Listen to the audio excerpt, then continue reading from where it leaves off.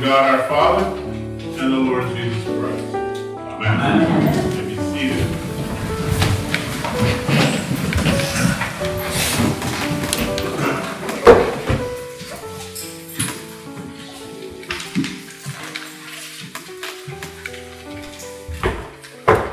Pray with me a moment, please. May the words of my mouth and the meditations of my heart be acceptable in your sight, O my rock and my redeemer. Amen.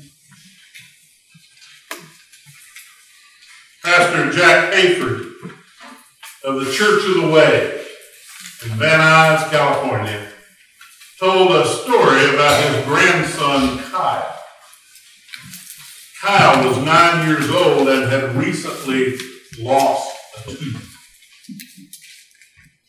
In the Hayford household, the tooth fairy pays $1 per tooth. A lot of inflation since I was there. That night, when the tooth fairy put a hand under Kyle's pillow to recover the tooth and leave a silver dollar, he found not the tooth, but a note from Kyle. The note read, "Dear Tooth Fairy, I am holding my tooth for ransom. The fee will be $20. I am doing this for 3 reasons. I have had this tooth longer than any of my other teeth, and I'm very fond of it. 2, it is bigger than all my other teeth. And 3, it has silver in it."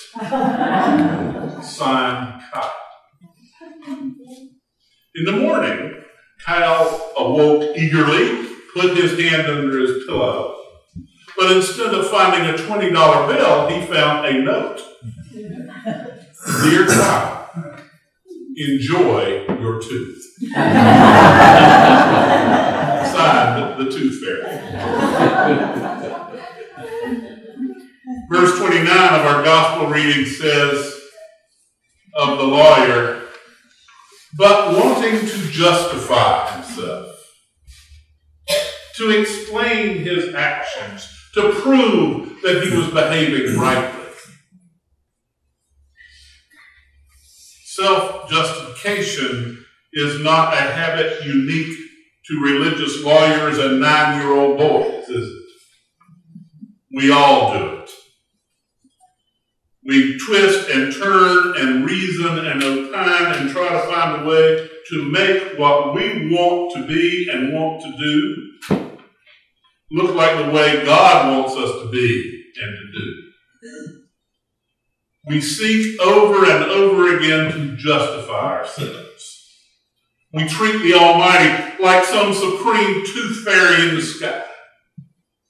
Then we attempt to convince the supreme tooth fairy that whatever we think and do is right, especially when it comes to how we treat each other. Like the lawyer, we seek to justify ourselves and our actions. G.K. Chesterton was a brilliant and witty author and editor and a devout Christian. He lived in England from about, was popular in England from about 1900 to about 1930. You can still see on PBS the Father Brown Mysteries. Those are based on stories he wrote. Chesterton once observed, "Sometimes Jesus tells us to love our neighbors. Other times he tells us to love our enemies. This is because, generally speaking, they are the same people."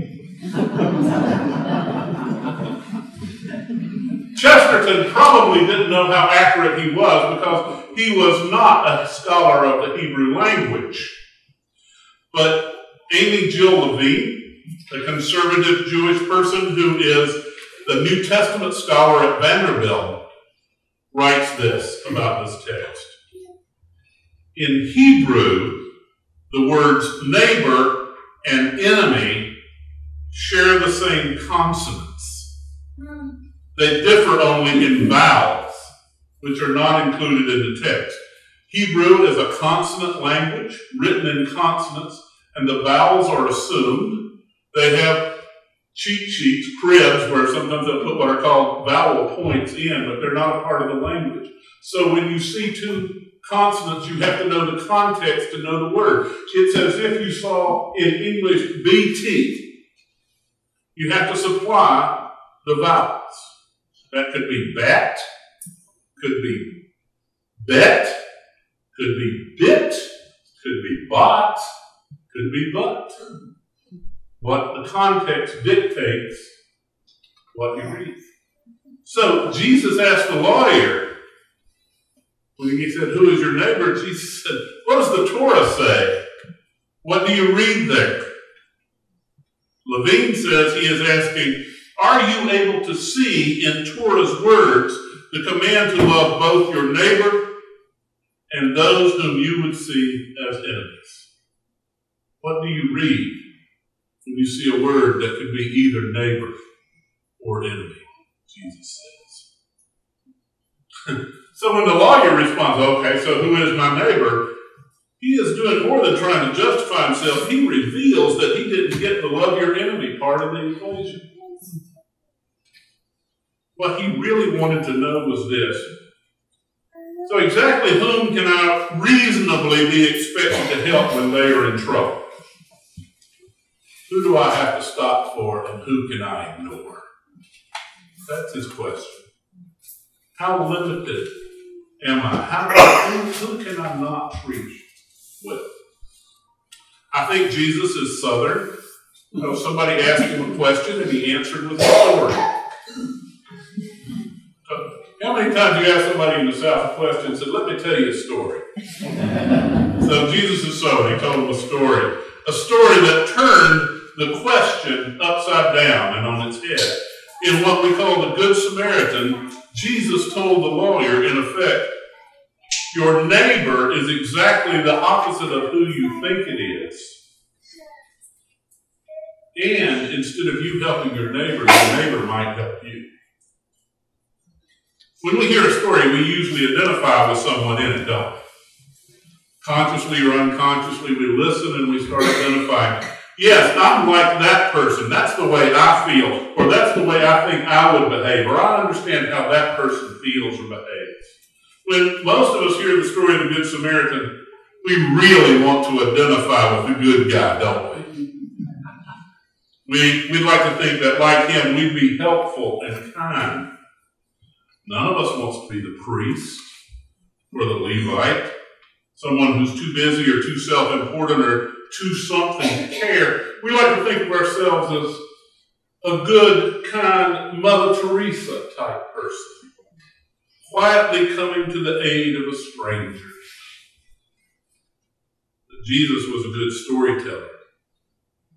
And as a good storyteller, he knew who his listeners were likely to identify with. And in this case, it would not be a Samaritan. We're so used to the Samaritan being a good guy. The Good Sam. You go around and see RVs. The Good Sam Club, right? Good Samaritan Hospital. We don't quite realize that what an upside-down twist this was for Jesus' audience. Jesus' audience was Jewish. The man in the ditch was Jewish. The priest was Jewish. The Levite was Jewish. The robbers were Jewish. The lawyer was Jewish. This is a completely Jewish story, and the last person any of these people expected to show up in this story as a hero was a Samaritan. They just didn't get along with each other at all. And as a storyteller, Jesus used a set of three to build their expectations, to sharpen the contrast. It's a standard storytelling technique. You play into people's expectations and then give them a last-minute twist. We're familiar with sets of threes. They're done all the time. Jokes. A minister, a priest, and a rabbi went into a bar. It's not a joke, but Father, Son, and Holy Spirit. Show my age. Peter, Paul, and Mary. Larry, Moe, and Charlie. There you go. We know how this works. So when Jesus said a priest, a Levite, and what the Jewish person would expect next was Israelite. Priest was one category of folk, Levite another, and there was everybody else that were Israelites. We would say a priest, a deacon, and a church member. Or maybe a priest, a vestry member, and a church member. It's the kind of thing they were expecting. And everybody loved it because, okay, they were just as anti-clerical as we are. At a certain level, who does he think he is walking around in that white robe and those stoles? He thinks he's better. Look at that priest walking by on the other side. And that deacon, he ignored him and said, now here comes the good, ordinary Jewish person that's going to be helpful. And at this moment, Rabbi Jesus popped the hated enemy into the story. And so there was a priest, a Levite, and a Samaritan. A priest, a deacon, and a Muslim terrorist. A priest, a deacon, and a secular humanist. A priest, a deacon, and a Lutheran. A priest, a deacon, and a Democrat. A priest, a deacon, and a Republican. A priest, a deacon, and a socialist. A priest, a deacon, and a capitalist. A priest, and a deacon, and an illegal immigrant. Or, you fill in the blank. Jesus turned them on their ear to say the person you think is your enemy turns out to be the person who's a friend. And not only that, it's not the person who needs help, it's the person who turns around and gives help. Jesus took their preconceived notion of where they could look for help in time of need and turned it upside down and inside out. He told the lawyer, and by extension the listening crowd, and by extension us, that our neighbor, the one who might help us, could be very well be the very person we least expect. Indeed, it could be a person we would be most unlikely to help, or the shoe on the other foot. When the lawyer asked Jesus who his neighbor was, the lawyer was trying to justify himself by defining the limits of his required ethical actions toward others. And Jesus upended this effort at self-righteousness by establishing a love ethic that has no limits, that does not operate from a definition of who's in and who's out, of who's cool and who's not, but from a definition of who you are as you love others. About 20 years ago, late 90s, there was a KKK rally in Ann Arbor, Michigan. There were many, many counter-protesters. Police lined the parade route. A barrier separated the protesters from the KKK marchers. As is often the case, the anti-Klan folk far outnumbered the Klansmen and their hangers-on. Somehow, one of these hangers-on, not in a Klan robes, but wearing a Confederate t-shirt, and he had SS tattoo on his arm, found himself on the wrong side of the barrier. He stumbled into the midst of the anti-Klan protesters, and someone said, "Look, there's a Nazi, let's get him." People started pushing and punching. He ran, they chased, he fell, they pounced. With shouts of "kill the Nazi," people began to beat him with their hands and with their wooden signs and to kick him. And suddenly a good Samaritan appeared. Keisha Thomas, an 18-year-old black woman, leapt out of the crowd and onto his back, spread herself on top of the man, absorbing some of those hits and kicks and shouting, "This is not right. This is not right. You can't beat goodness into a person."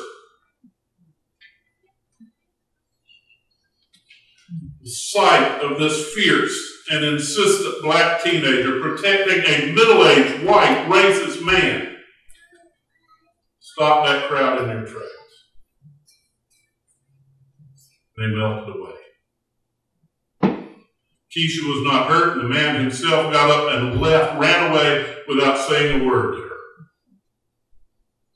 But a year or so later, she was coming out of a coffee shop, and a young white man approached her and stood about 5 feet away and hesitantly said, "Thank you. You saved my father's life."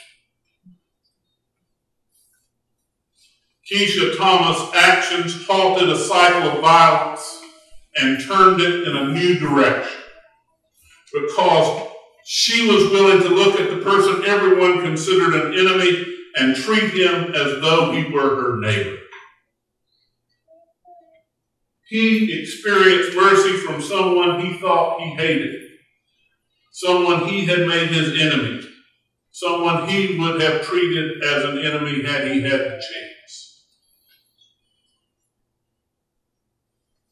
At the beginning of our gospel reading, the lawyer asked Jesus a question, "Who is my neighbor?" And Jesus answered with the story of the Good Samaritan. Then he asked the lawyer a question. Now, which of these three do you think was neighbor to the man in the ditch? To the lawyer's credit, he was able to say the one who showed mercy. This day and every day of our lives, Jesus asked us the same question. Who is your neighbor? Who is your enemy? Can you read there that we're all friendlies? As Chesterton said, Jesus tells us to love our enemies. He also tells us to love our neighbors. Because if we read the Bible right, if we read our neighbors and our enemies right, if we see all people with the eyes of faith and promise, we discover we are all the same people who have been called to love and be loved without limit and without hesitation. Amen. Amen.